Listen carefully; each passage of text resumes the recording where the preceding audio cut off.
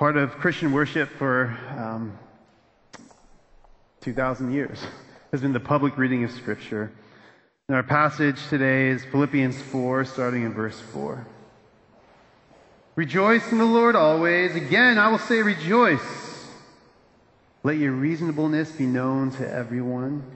The Lord is at hand. Do not be anxious about anything, but in everything by prayer and supplication with thanksgiving, let your requests be made known to God, and the peace of God, which surpasses all understanding, will guard your hearts and your minds in Christ Jesus. Finally, brothers, whatever is true, whatever is honorable, whatever is just, whatever is pure, whatever is lovely, whatever is commendable, if there is anything excellent, if there is anything worthy of praise, think about these things. What you have learned and received and heard and seen in me, practice these things, and the God of peace will be with you. Lord, we thank you for the Scriptures, and we pray as we hear from them that you form us and shape us more into the image of Jesus. In his name we pray, amen. You may be seated. Well, my wife and I are from Southern California. I grew up over the hill from Malibu. It sounds super pretentious because it is. And the weather was perfect all the time. It never got too hot. It never got too cold. It was amazing. Then my wife and I faithfully, obediently followed the Lord to Dallas, Texas, where it is hot all the time. Like our second summer there was like 100 days over 100. And we came accustomed to the Texas heat. It's awful, and we are bearing our cross for Jesus. And then we moved to Austin a year ago, and we just expected the weather to be the same. And dear Lord, it is so much hotter here and so more awful. And the humidity is just, I just wake up each morning and I try to practice rejoicing by saying, at least it's not Houston. At least it's not Houston. We have some friends getting married in Houston in August. I don't know why. You're doing it, and you just hate your guests, don't you? It's gonna. Hopefully, it's inside. But our expectations did not meet the reality of the weather here in Austin, Texas. I graduated. So my wife, we graduated college in 2008. Remember 2008?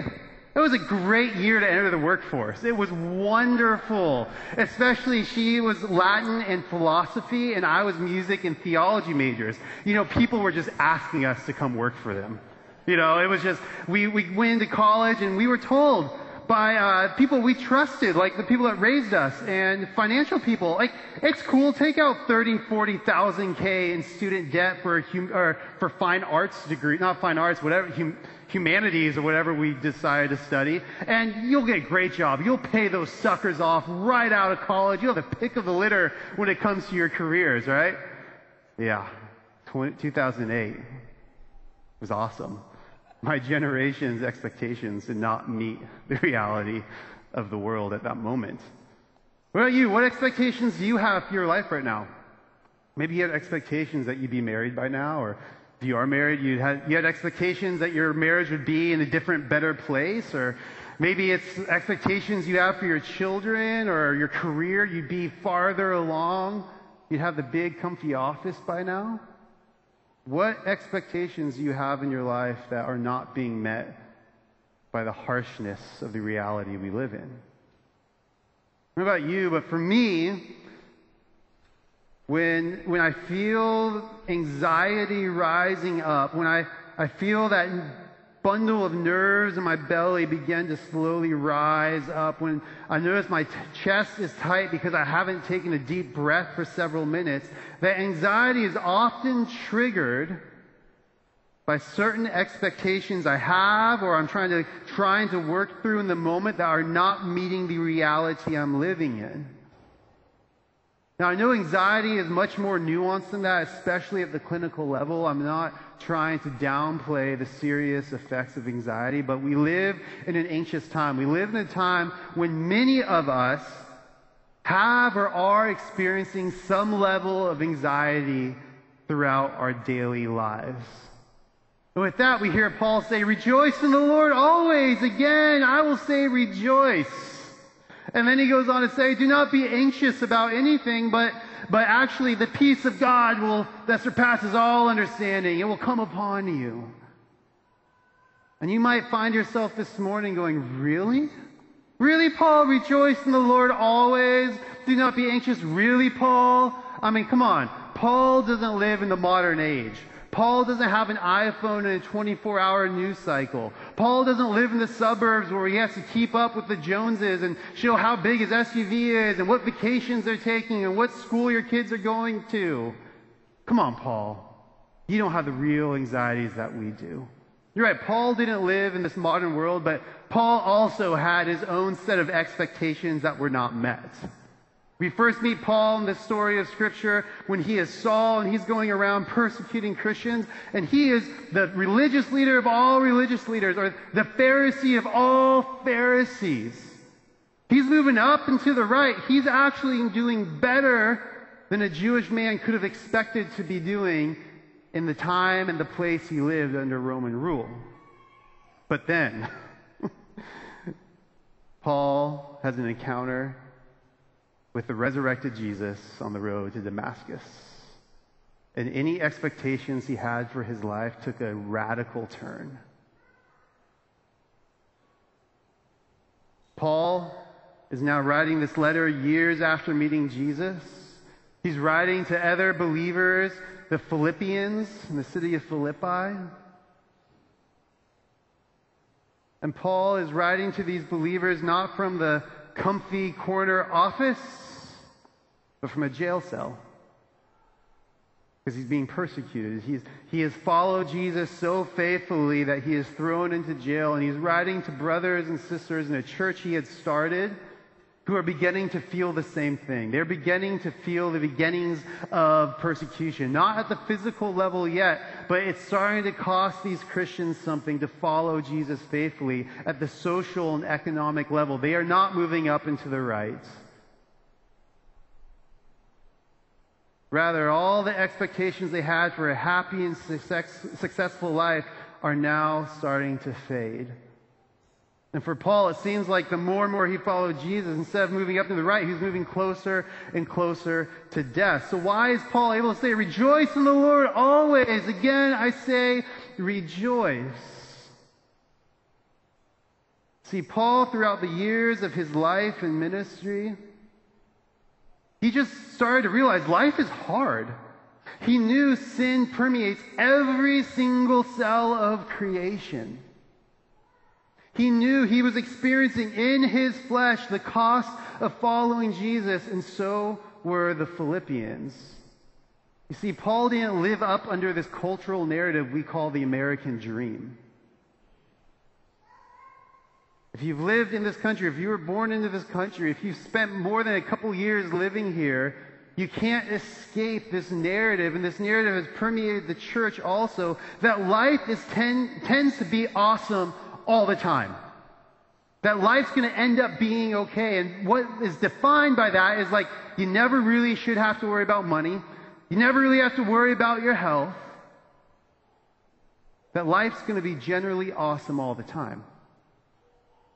And if that's the cultural that we live under, that's the narrative, that's the story we have come to believe, when finances get tight, when the doctor calls the C word, cancer, this narrative is blown up. Where are we left to go? Rejoice in the Lord always. I'll say rejoice. You see, the reason Paul can say rejoice in the Lord always, do not be anxious, the peace of God will be with you, is actually found in verse 5 where Paul says, the Lord is near. Now, when you hear the Lord is near, you probably think something like, oh, God's with me in the sufferings I'm going through, in the midst of anxiety, He's close to me. And that you can pull from verse 9 where he says the peace of God will be with you, but he's not saying that here. He's actually saying the Lord will return soon. Paul is pointing the Philippians to Resurrection Day, what we read about in Revelation 21, when Christ returns and He will make all things new. And it makes sense that Paul would point the Philippians and would point you and I to the resurrection, because his life was radically changed by the power of the resurrected Christ. That when he met Jesus on the road to Damascus, it was the God in Jesus who was alive and reigning. It was the power of the resurrection that changed Paul's course for his life and changed the course of humanity. It was the resurrection that now defined reality for Paul, not the anxieties and worries around him. The Lord will return soon. Now, it's easy to think that Paul is just the spiritual cheerleader to the Philippians and to you and I, saying like, hey, it's 30 seconds left in the game. We're down by 50 points. But like, come on, we can do it. And you're like, no, we can't. Paul is a realist about what's happening in the lives of the Philippians and himself. The Lord is near. But here's the thing. We're 2,000 years removed, and Jesus hasn't come back yet. So, was Paul one of those crazy end-time predictors? Were all the early Christians these crazy end-time predictors? Because Paul and the early church believed with everything in their hearts that Jesus was going to physically return in their lifetime. And they lived that way. They were freed from anxiety. They were freed from all the worries because they believed that Christ was coming soon. But Paul was not one of those crazy end-time predictors. Paul was not one of those guys who believed like, I did the math through these verses, and now I realize on this day, already passed, carried the one wrong. Oh, now here's the day, right? No, that's not what Paul's getting at. Paul's pointing to the power of the resurrection to free them, to free us, because we know that one day Christ will return. But at the same time, Paul was also being honest. He knew the Philippians were actually in the midst of trials, in the midst of anxieties, that Christ had not returned for them yet. Now, you may have heard a passage like this, rejoice in the Lord, and it just feels like someone's trying to give you a Christian, cheer you up. Or maybe you've been in a situation where you've gone through a season of extreme anxiety, or you're in one now, and a well-meaning brother or sister in the faith comes up and puts their arm around you. They're like, I know your husband just died, but just rejoice in the Lord. Right? I know your friends left you, but just rejoice in the Lord. I know you can't make your mortgage payment, but just rejoice in the Lord. How does that make you feel? Awesome, right? Because I've read this passage. It's a coffee mug passage, right? You see it on the coffee mugs at the Christian gift stores. And I've always struggled, how do you actually play this out? In the midst of the anxieties, in the midst of the trials of this world, what does it mean to rejoice in the Lord? To bring everything to Him with thankfulness.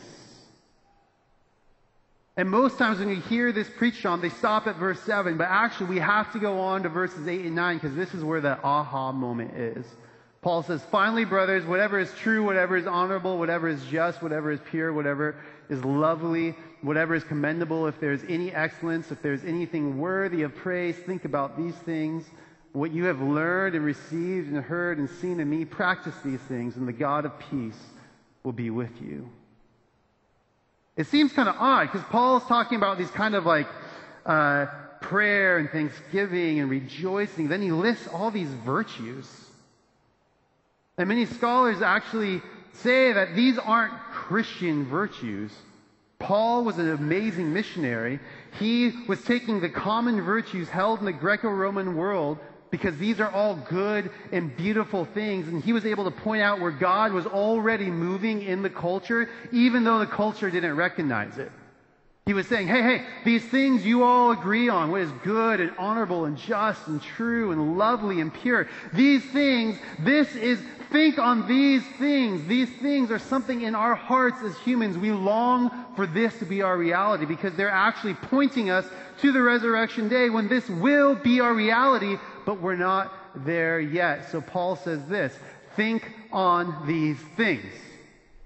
Why does Paul say that? Because Paul knows the things we put into our minds shapes the way we think. It shapes how our heart reacts to things. It shapes our even physical, biological level, how we react to situations. What things are you thinking on? Students, how's TikTok affecting you?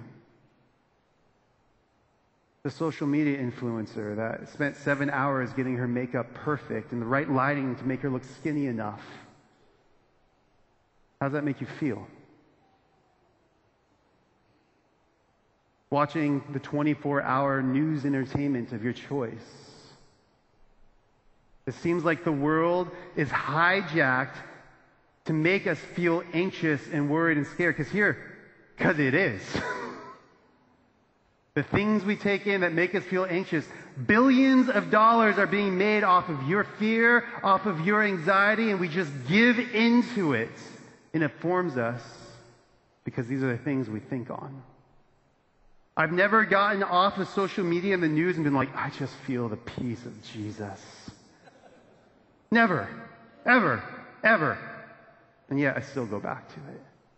Paul says, think on these things because we have to actively fight against them. Then he says, practice these things. If you're following along in your Bible or scrolling along, highlight where it says practice and where it says think on. Paul says, practice these things because it's hard. We have to fight against the cultural trends to think and practice on these things. We have to work at it. Many of us just think that receiving God's peace is just like we're just some monk, and it just washes over us. Now, that can happen in some sense through prayer and scripture and meditation and all that. But for the most part, that's not what Paul is teaching. He's saying, no, you have to be active in this. You have to participate. You have to set your mind on these things that are good, lovely, true, honorable, worthy of praise. And you have to practice doing this. But to practice these things, it takes effort.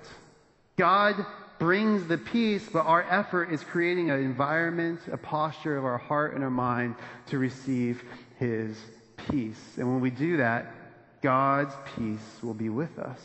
So what does that look like? We can start doing that in worship. This is why we gather every single week. Pastor Dan and I want you to be here not to make us feel better about ourselves, not to pay the bills, but because we really believe that what we do here every single week forms and shapes us as humans.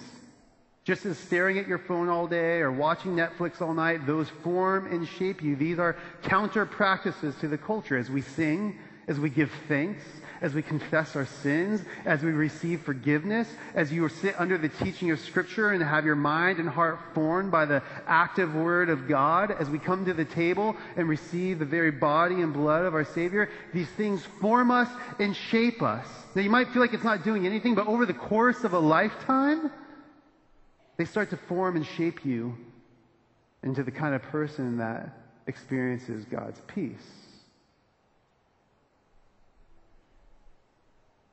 What does that look like to meditate, to think on the honorable, just, pure, lovely, commendable, excellent, worthy of praise things? Because the reality is you and I, we're going to leave this place in a few moments, and we're going to go back to a world that's riddled with anxiety, where you and I are going to struggle with relationships and bills to pay and jobs to show up at. What does it look like for this to take place in those areas of life? This picture is my life right now. That's Soren, our 2.5-year-old. And he loves all things cars and trucks, and this is a Saturday afternoon and a Monday evening and a Tuesday and a Wednesday and a Thursday and a Friday and a Saturday. And it's going to be my reality in about 45 minutes.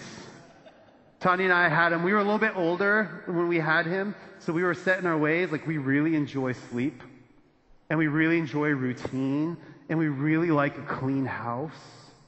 And then Soren came in and went, boom! I'm here. And my wife's in California visiting. She's on a plane right now, flying home from California, visiting our new niece who was just born. So it's just been me and him. And I've had to practice this weekend being present and being like, Lord, instead of like I just stepped on another Lego, and like he just threw more food on the ground and a blowout diaper at the pool. It was great. It was so much fun. Saying, Lord, I can focus on those things, or I can be thankful and focus on what is lovely and pure in him and how he sees the world in a whole new way and begins to shape and form me. And I begin to experience the peace of God. What does it look like for you in your chaos and your anxiety? And Paul goes on to say it's the peace of God that surpasses all human understanding. We have many people in our congregation who are suffering from cancer or various just diseases that could very likely take their life. And I have been amazed as I sit with people over the years of pastoral ministry that once the diagnosis comes, there's shock and fear and anxiety. But as like kind of the plan comes together and they start knowing what the plan is, and it might not work out, but I'm always amazed at how so many of them, I ask, how are you doing? They're like, I just sense the peace of God in a way I never have before. And I think a lot of that, they may not realize what they're doing, but often when I hear when they receive that kind of diagnosis, their priorities shift really quickly. They start to focus on the good, true, lovely, honorable things. Does that mean they struggle with it and they never just like, all the time? No. But in those moments, their reality has been redefined by the Lord is near, that no matter what happens, whatever the cancer or disease does to their body, resurrection is coming. And the peace of God surpasses all human understanding and comes upon them. The Lord is near. Now I have this cup of water. You have to, can I get the house lights up a little bit? All right, you have to answer when I ask one of two questions. Okay, if this glass is half empty, raise your hand. I'm the only, okay, we got a cup. Those are my people. Thank you for being honest. Thank you. Yes. If it's half full, raise your hand. Ugh, you're the worst. Where's Pastor Dan when I need him? He's like, it's not even kind of full. I'm not trying to tell us we just need to be more optimistic. Just smile in the midst, rejoice in the Lord. No, that's not what I'm saying. Years ago, I saw this video, and the interviewer was going around with a glass of water like this, and very much they were going around and talking to people in the street and asking the question, half full, half empty, and kind of they would give their various answers. And they come to a man that is kind of, you could tell he was rough around the edges in the way he spoke and the way he dressed. The way he carried himself, that life had not gone as expected for this man. And he says, is the glass half empty or half full? And the man, he says, I'm just thankful I have a cup. Amen. That'll preach.